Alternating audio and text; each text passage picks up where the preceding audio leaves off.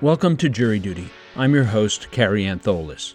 We will be starting a new season of Jury Duty on February 28th with our examination of the Kenosha, Wisconsin murder trial of Kyle Rittenhouse. You can find a trailer for that new season in our feed. However, before we start Jury Duty Season 4, we are revisiting the trial of Robert Durst, which we covered in Seasons 1 and 2 of this podcast. Jury Duty has secured exclusive interviews with two of the jurors, Carmen Kleteca and John Okanishi, who were part of the Los Angeles panel that convicted Robert Durst of the murder of his good friend, Susan Berman. In our last episode, we heard Carmen and John recall the latter portion of Dick DeGuerin's questioning of Robert Durst. In this episode, they offer their memories of the beginning of prosecutor John Lewin's cross-examination of Robert Durst.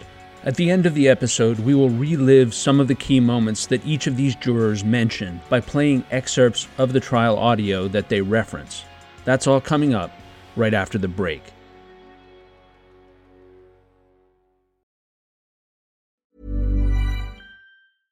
Hey, I'm Ryan Reynolds. At Mint Mobile, we like to do the opposite of what Big Wireless does. They charge you a lot, we charge you a little. So naturally, when they announced they'd be raising their prices due to inflation, we decided to deflate our prices due to not hating you. That's right. We're cutting the price of Mint Unlimited from $30 a month to just $15 a month. Give it a try at mintmobile.com/switch. $45 up front for 3 months plus taxes and fees. Promo rate for new customers for limited time. Unlimited more than 40 gigabytes per month. Slows full terms at mintmobile.com.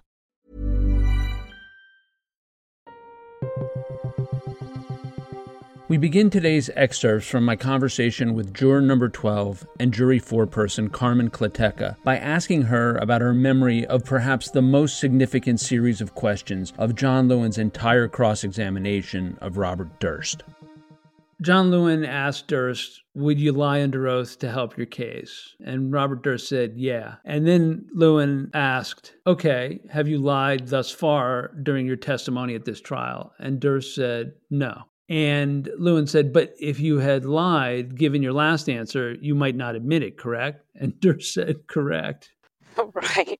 I mean, that honesty, it comes through at the weirdest times. But, I did appreciate it very much. And that's one of the things that made him endearing, was that honesty.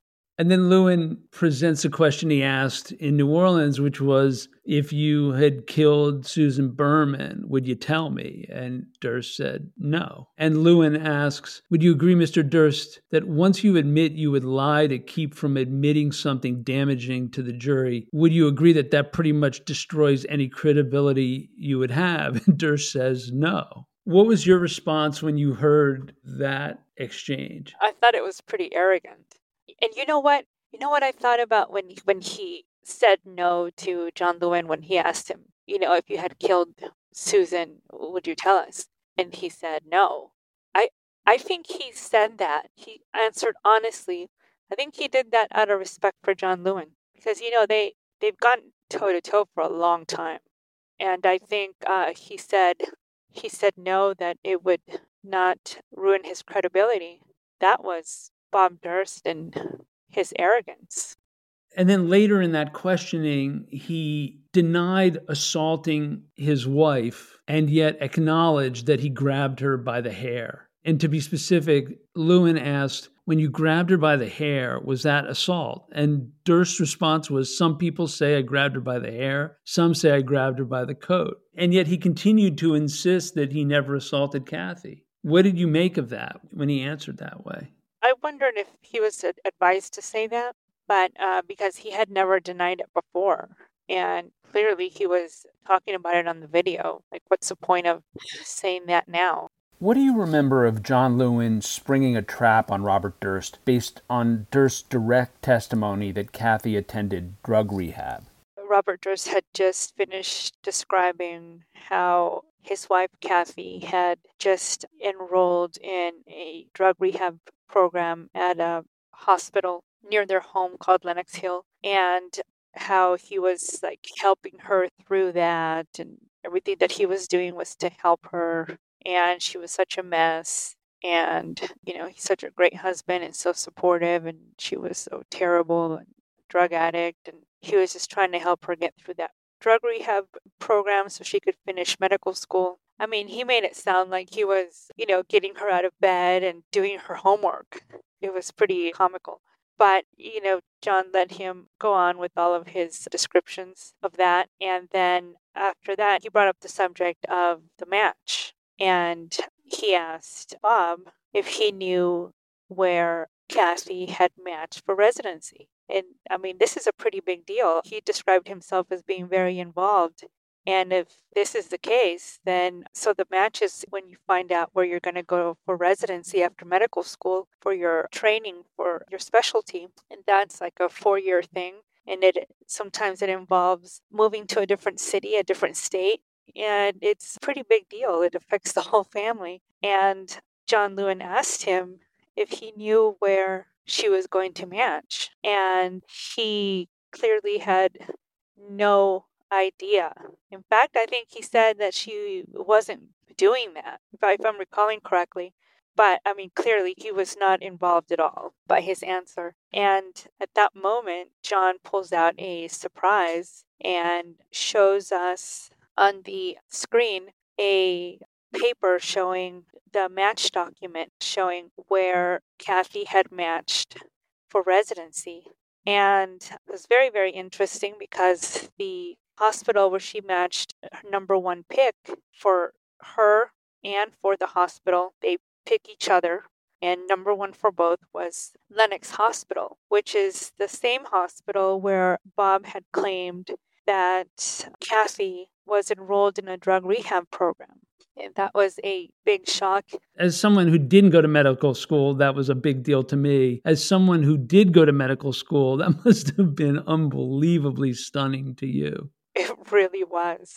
I mean, and when Bob saw that and John Lewin explained to him what it was, he looked completely confused. It was clearly the first time he had ever heard of that. So that showed me he was completely not engaged. This whole story that he's trying to present for this past week or so about how he's so involved and helping her so much, and she's such a disaster, and he's practically doing all her work, and maybe he should be credited with an MD instead of her. I'm exaggerating, they didn't say that. But after hearing that, for several days, how engaged he was, clearly he wasn't, because this very important piece of information, it was clear that he was seeing it for the first time. So for me, that was a very big deal. And then, so afterwards, John Lewin asked him, does it make sense to you that she would enroll in a drug rehab program at the same place where she matched for residency? And he had no answer. He was quiet. And John said, so what do you think? You think maybe it was because convenience? You wouldn't have to commute? And Bob said, yeah, so she wouldn't have to commute. That sounds good. I'll go with it. So then they continued talking about Kathy. So previously, when DeGuerin was asking him, he talked about what a helpful and involved husband he was. However, we had been shown evidence that she was not getting all this help from him. I mean, he wasn't even helping her with tuition. She was taking out loans to buy books and to pay for tuition. And I mean, clearly, just not getting any help. But when John started talking about her again, John was bringing up her medical school records, her evaluations, and her grades and stuff like that.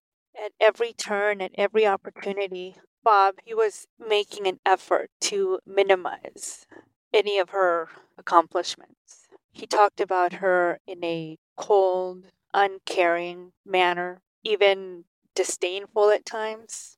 In reference to abusing her, he showed no shame or embarrassment.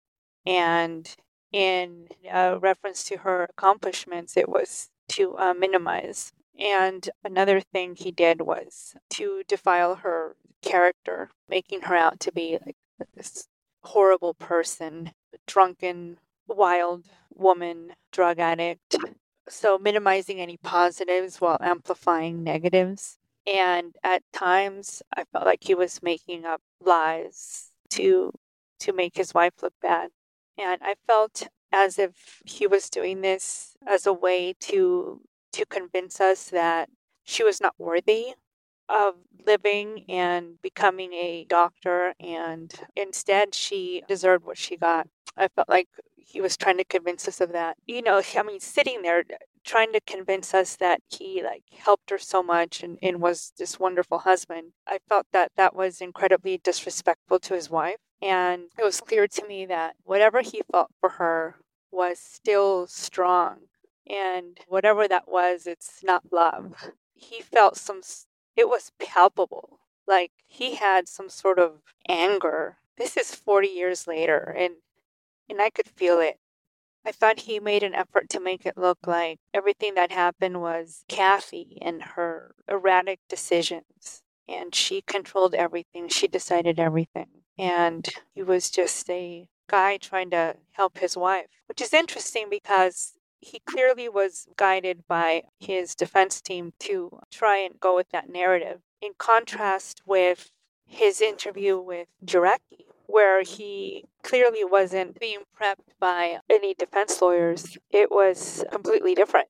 He admitted himself that he was controlling and that he did abuse her, and it was no big deal. And 20 years later, his story's different. The Jarecki interview came up with Lewin, and at one point Durst said, I told Andrew what I felt like telling Andrew, and Lewin said, but I thought you told me that Andrew told you the first day to say that there was some sort of fight, and then you would say that, and then on the second day you're saying Andrew decides to tell you the opposite to try to correct you. What did you make of the Lewin questioning of Durst about what he was saying to Andrew Jarecki? I mean, Lewin was on it. He didn't miss a beat, and he was there to call Durst out on everything, which I really appreciated.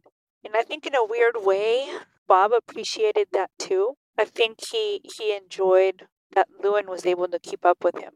At one point, he showed how disappointed he was with his team. Do you remember? I remember several times, some of which you didn't see. You tell me about it, and then I'll tell you a story. So I'm talking specifically about when he was on the stand, and it was right after they showed that those games had not even been invented. The Go Fish and all these games he was claiming to have played with his family when he was young. He looked at his team, and I don't remember exactly what he said, but he said something in disappointment. Yeah, he did that several times during the trial. And at one point, he wrote a letter to the judge where he was upset that his lawyers had stipulated to allowing certain conditional witness examinations to be played in lieu of testimony. He wanted the witnesses to come back in. And I think particularly it was the Altman's testimony that he wanted another crack at. And he actually said in his letter that my lawyers must have been suffering from temporary insanity or collective dementia. Wow, I like that. Collective dementia. I gotta say, I agree with the first. See, he's witty, and I think that's what people like about him. Wow. Nice. Yeah. What you're hearing are the sounds of people everywhere putting on Bombas socks, underwear, and T-shirts made from absurdly soft materials that feel like plush clouds. Yeah, that plush. And the best part? For every item you purchase, Bombas donates another to someone facing homelessness. Bombas, big comfort for everyone. Go to bombas.com/ACAST and use code ACAST for 20% off your first purchase. That's bombas.com/ACAST, code ACAST.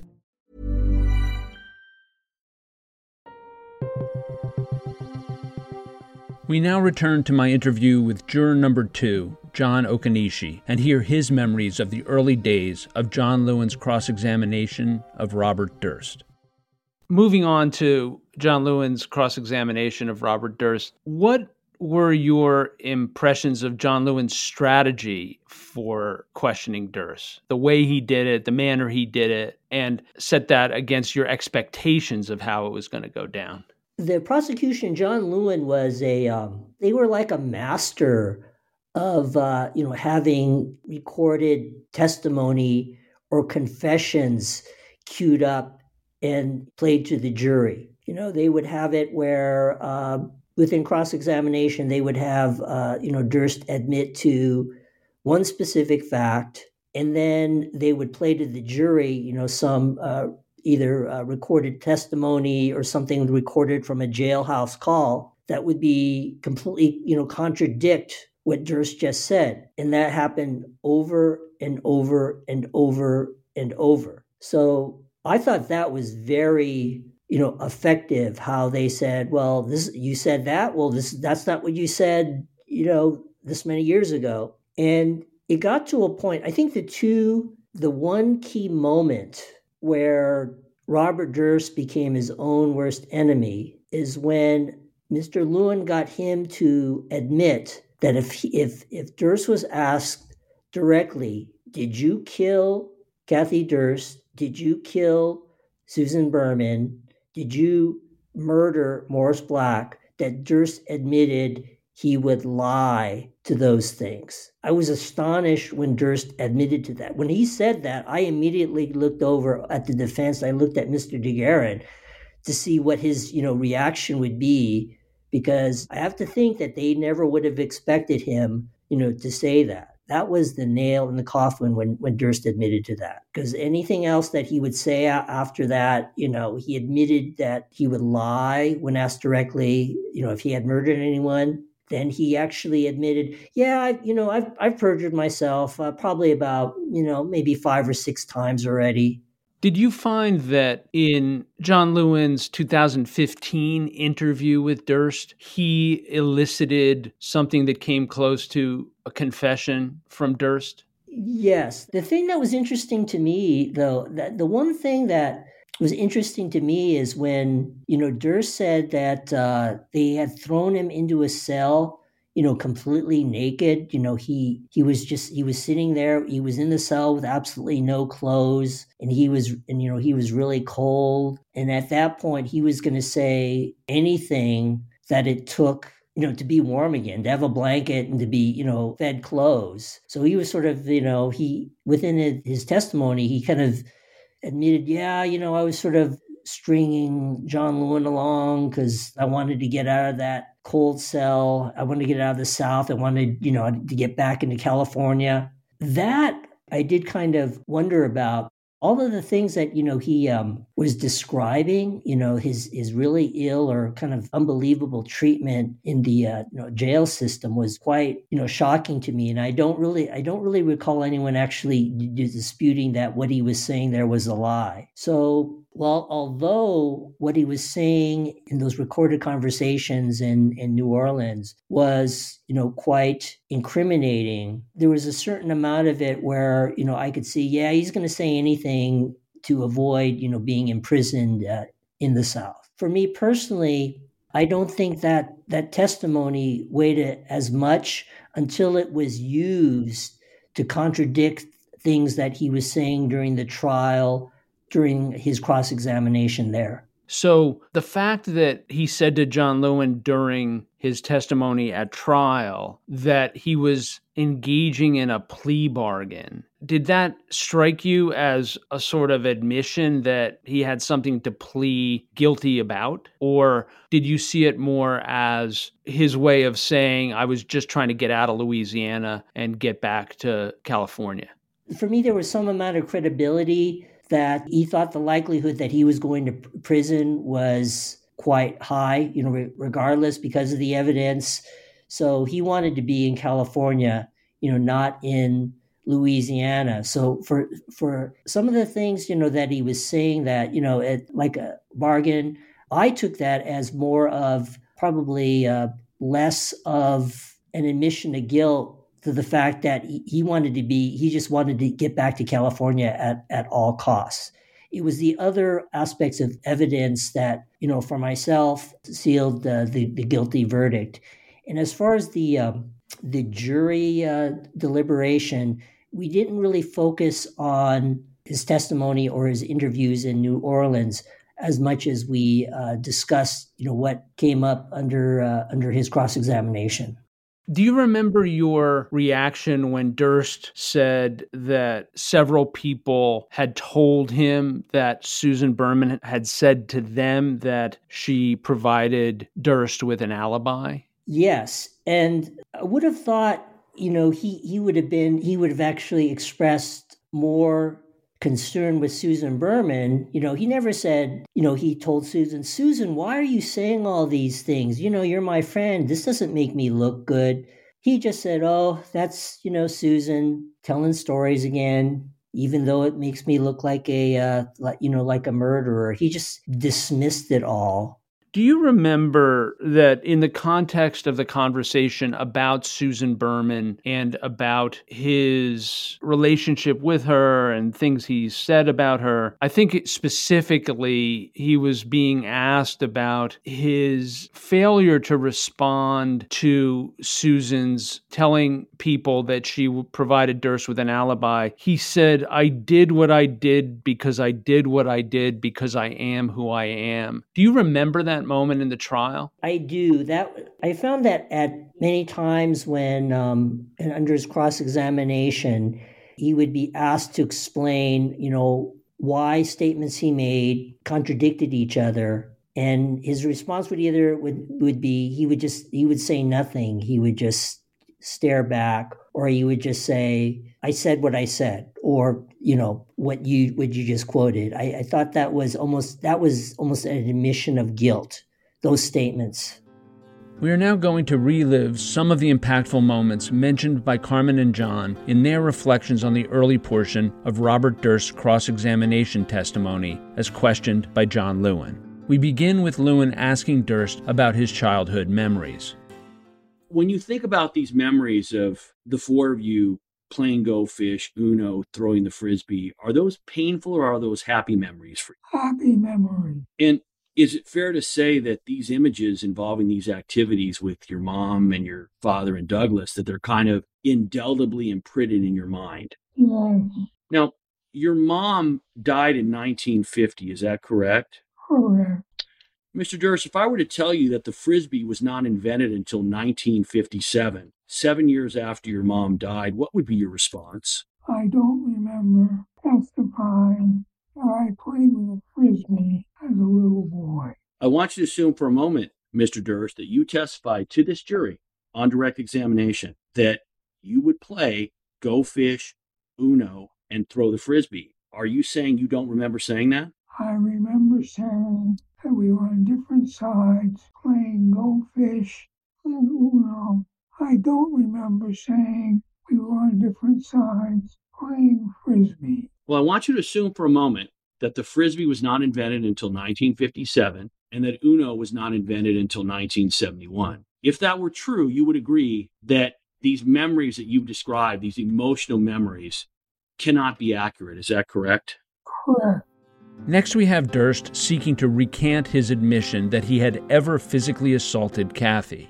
You swore under penalty of perjury that Kathy had made up allegations of physical abuse, and you said that she had lied about that. Is that correct? I don't know what you're talking about. I never threatened her life or threatened her in any way or assaulted Kathy or caused her any physical harm or abuse. That's a lie, correct? That's true. You never assaulted your wife. Correct. When you grab her by the hair, Mr. Durst, is that an assault? That's the Christmas party. Some people say I grabbed her by the hair. Other people say I grabbed her by her coat. No, the only person who says you grabbed her by the coat, Mr. Durst, is you. Name me one other person who says you grabbed her by the coat. Do you know, Mr. Durst, of another individual who has... Tom Hughes. Tom Hughes? Yes, Mary Hughes' husband, Tom Hughes, said I grabbed her by the coat. And do you have a statement from Mr. Hughes that says that, Mr. Durst? I think you interviewed him and he said that. I want to ask you, if in fact, Mr. Durst, you had threatened or assaulted Kathy, would you have said so in this affidavit? I think I would have been silent about it in the affidavit. So you're saying, so you'll lie in a courtroom under oath, you've said, on certain issues, but you're saying you wouldn't lie in an affidavit, you would be silent. Is that correct? But I did not ever assault Kathy What happened at the Christmas party, no one would consider to be an assault.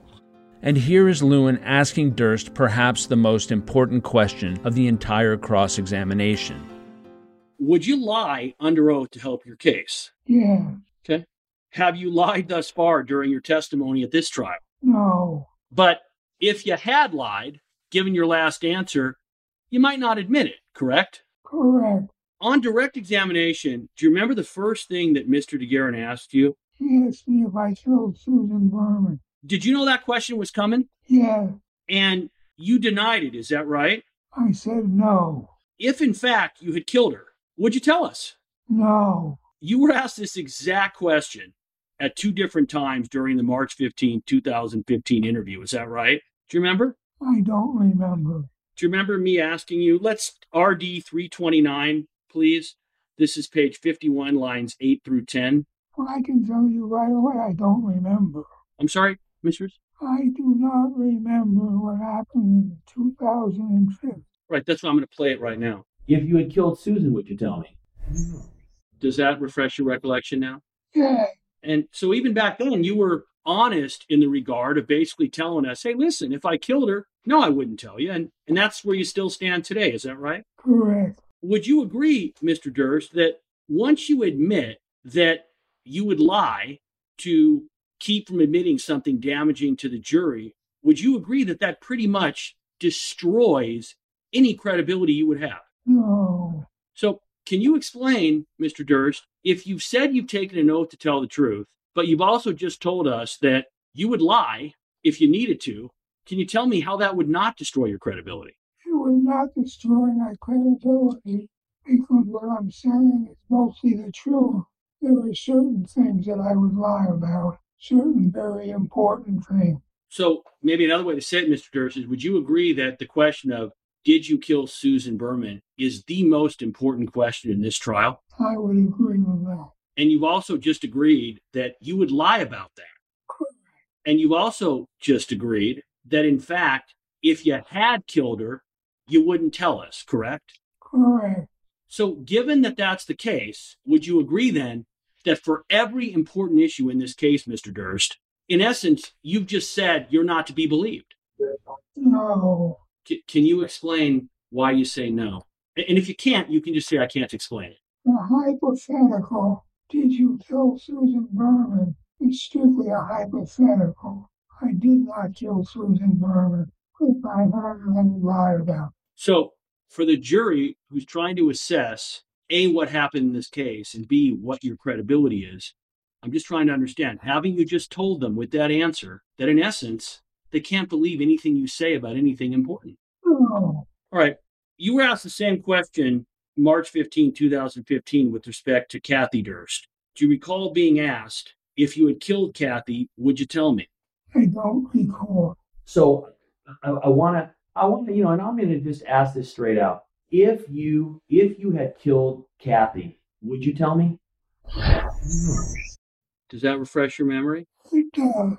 And Mr. Durst, if I were to ask you right now, if you had killed Kathy, and I asked you, Mr. Durst, you're under oath right now today. Did you kill Kathy? Would you tell us? No. Let me ask you, Mr. Durst, if you had murdered Morris Black, would you tell us? No. In the past, have you stated that just because you lie a lot doesn't mean you're good at it? I was following a script prepared by Andrew Direct. He literally had a script and you were reading it? Script is the wrong word. Hints are the right word. Hints was Andrew's word. Andrew directly told me what to say in telephone conversations before I gave interviews. Well, isn't it true, Mr. Durst, that the reason you've been caught in so many of your lies is that they're just not very good? Well, you bring up the cadaver note.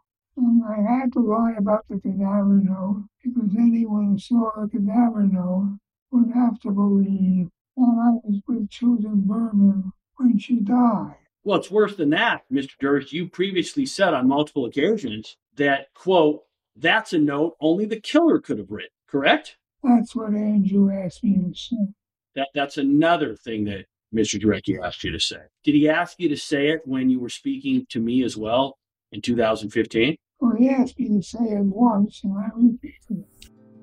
And here is Lewin springing the trap that he had set with the previous line of questioning. Did you tell the whole truth and nothing but the truth during your trial testimony in Galveston? I lied. The trial in Galveston. I said I was in Northern California when Susan Berman was murdered. That was a lie.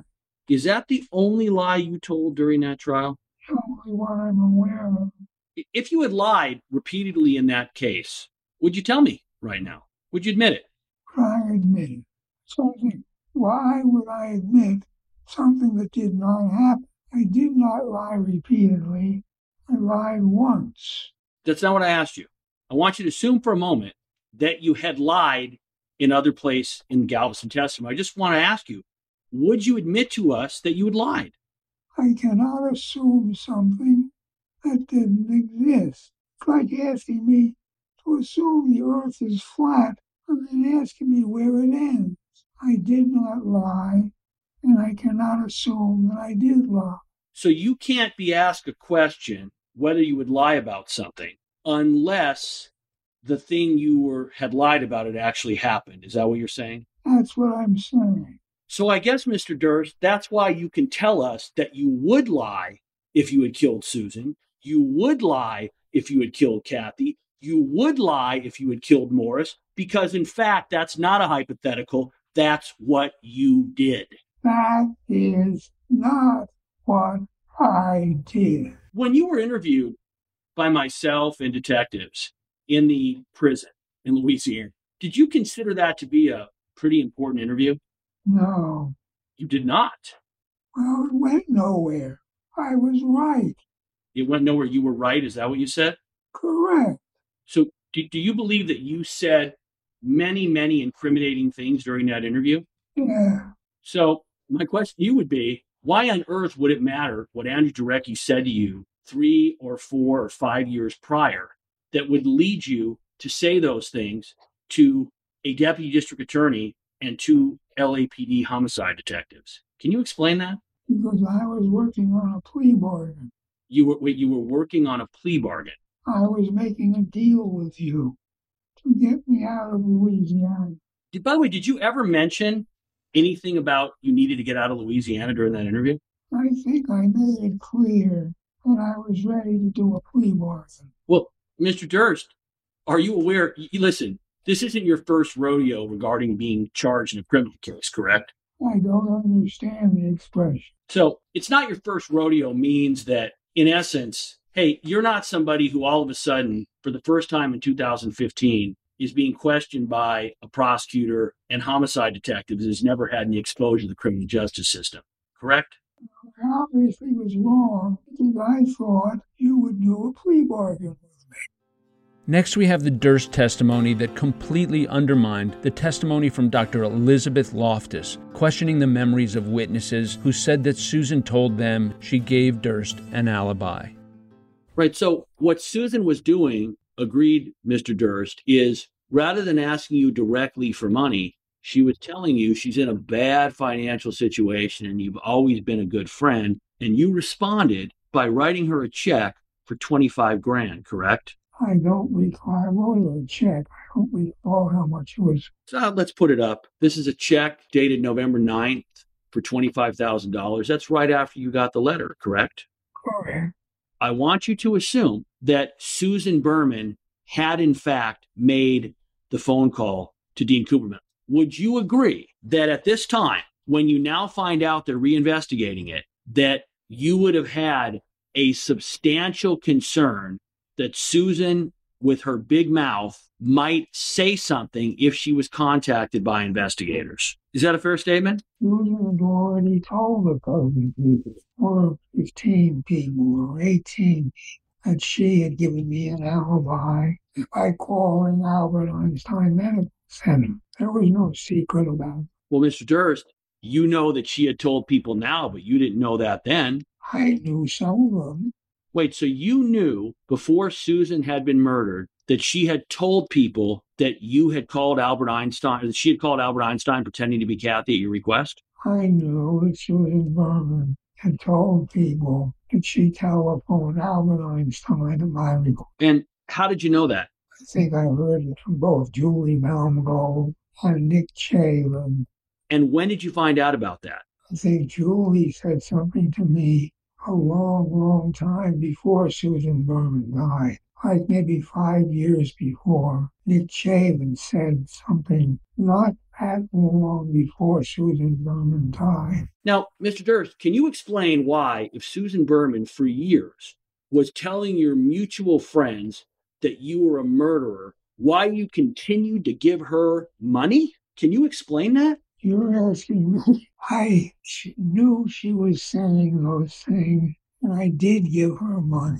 Mr. Durst, exactly. Does that sound reasonable? Oh, I did it. It's either reasonable or unreasonable, but it's factual that I did do it. You would agree that nobody is disputing that you gave Susan the money? Yes, I would agree that no one is disputing that I gave Susan Berman money. Would you agree that the issue is not whether you gave her money, it's why you gave her money? Would you agree? No, I don't even think it's an issue. I gave her money because I felt like giving her money. You felt like giving somebody a total of $275,000 who for years was telling your mutual friends falsely that you had murdered your wife and she had helped you cover it up.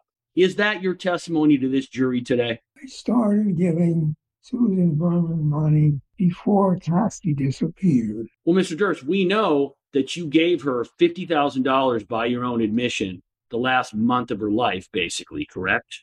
Correct. And by that time, Mr. Durst, you were well aware for years that she had been telling people, you say falsely, that you murdered your wife and that she helped you cover it up, correct? Correct. Why would you give somebody money who was out there saying that you had murdered your wife? I feel like I'm being asked to analyze myself. I did what I did because I did what I did because I am who I am.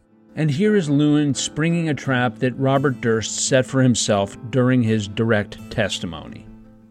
Would you agree, Mr. Durst, that you told Morris Black that you were basically hiding in Galveston because you did not want to be Robert Durst anymore, correct? Correct. And you told him that that was your name, correct? Correct.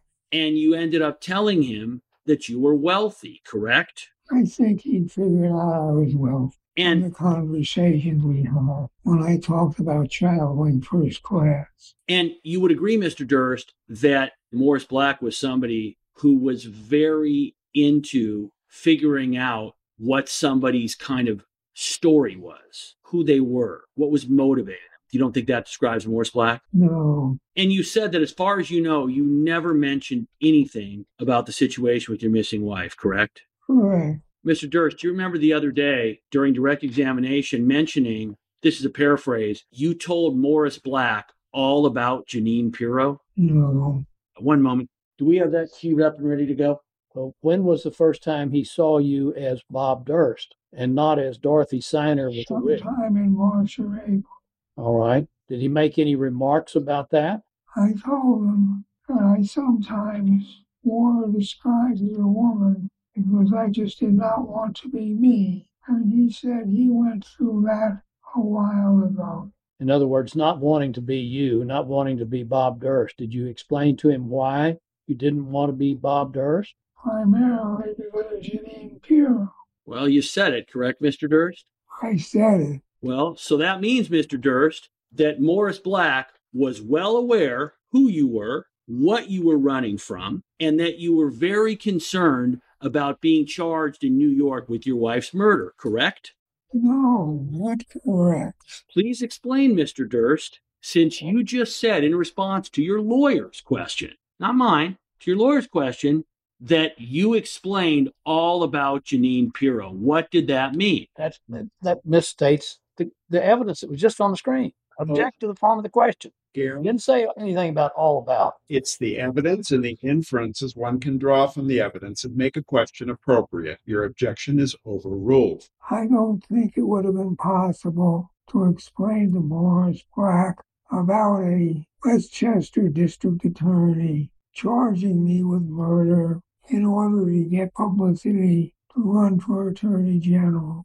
Morris Black was just not like that. Well, Mr. Durst, all it would have taken for you to explain it are the words you just said. Would you agree? But he was not like that. Mr. Durst, you testified under oath that you told Morris Black about Jeanine Pirro. What did you tell him? I don't remember telling him about Jeanine Pirro. Well, you remember telling about Jeanine Pirro last week with Mr. DeGuerin, correct? Correct. Isn't it true, Mr. Durst, that you are dead caught in a giant lie right now and you have no idea what to say? Object to the next question. No, and no. The objection's overruled. The answer may stand. And finally, here is John Lewin springing yet another trap set by Robert Durst during his direct testimony. Are you aware, Mr. Durst, that when medical students graduate from medical school, they rank the programs and the locations where they want to go? So a person might say, I want to do orthopedics at Harbor UCLA. And they put that's my number one choice. They rank that number one. And then the institutions, Harbor UCLA, is going to rank the medical students. And then what happens is it goes through a match and people get assigned their residencies. You're aware of this, correct? Only what I've learned here when the doctors testify. Are you aware that your wife was already making plans to go through the match? Were you aware of that? I think she was planning on not going through them. Well, are you aware? Have you gone through the medical records in this case from Einstein that your attorneys have stipulated to? Have you gone through them? No. Do you know which program in the whole world of medicine that she listed as her number one choice of where she wanted to match? Any guesses? No. If I were to ask you to pick, given everything you know, the last place that she would put to match as a resident, what place would it be? I have no idea. Can we put it up, please? Rank order. Number one, Mr. Durst, Lenox Hill Hospital. She was already there. Yes, as a drug addict patient. That concludes this bonus episode of Jury Duty. Join us on our next episode as we continue our conversations with Carmen and John about their memories of John Lewin's cross-examination of Robert Durst. Hey, it's Paige DeSorbo from Giggly Squad. High quality fashion without the price tag. Say hello to Quince. I'm snagging high-end essentials like cozy cashmere sweaters, sleek leather jackets, fine jewelry, and so much more. With Quince being 50 to 80% less than similar brands. And they partner with factories that prioritize safe, ethical, and responsible manufacturing. I love that. Luxury quality within reach. Go to quince.com/style to get free shipping and 365-day returns on your next order. Quince.com/style.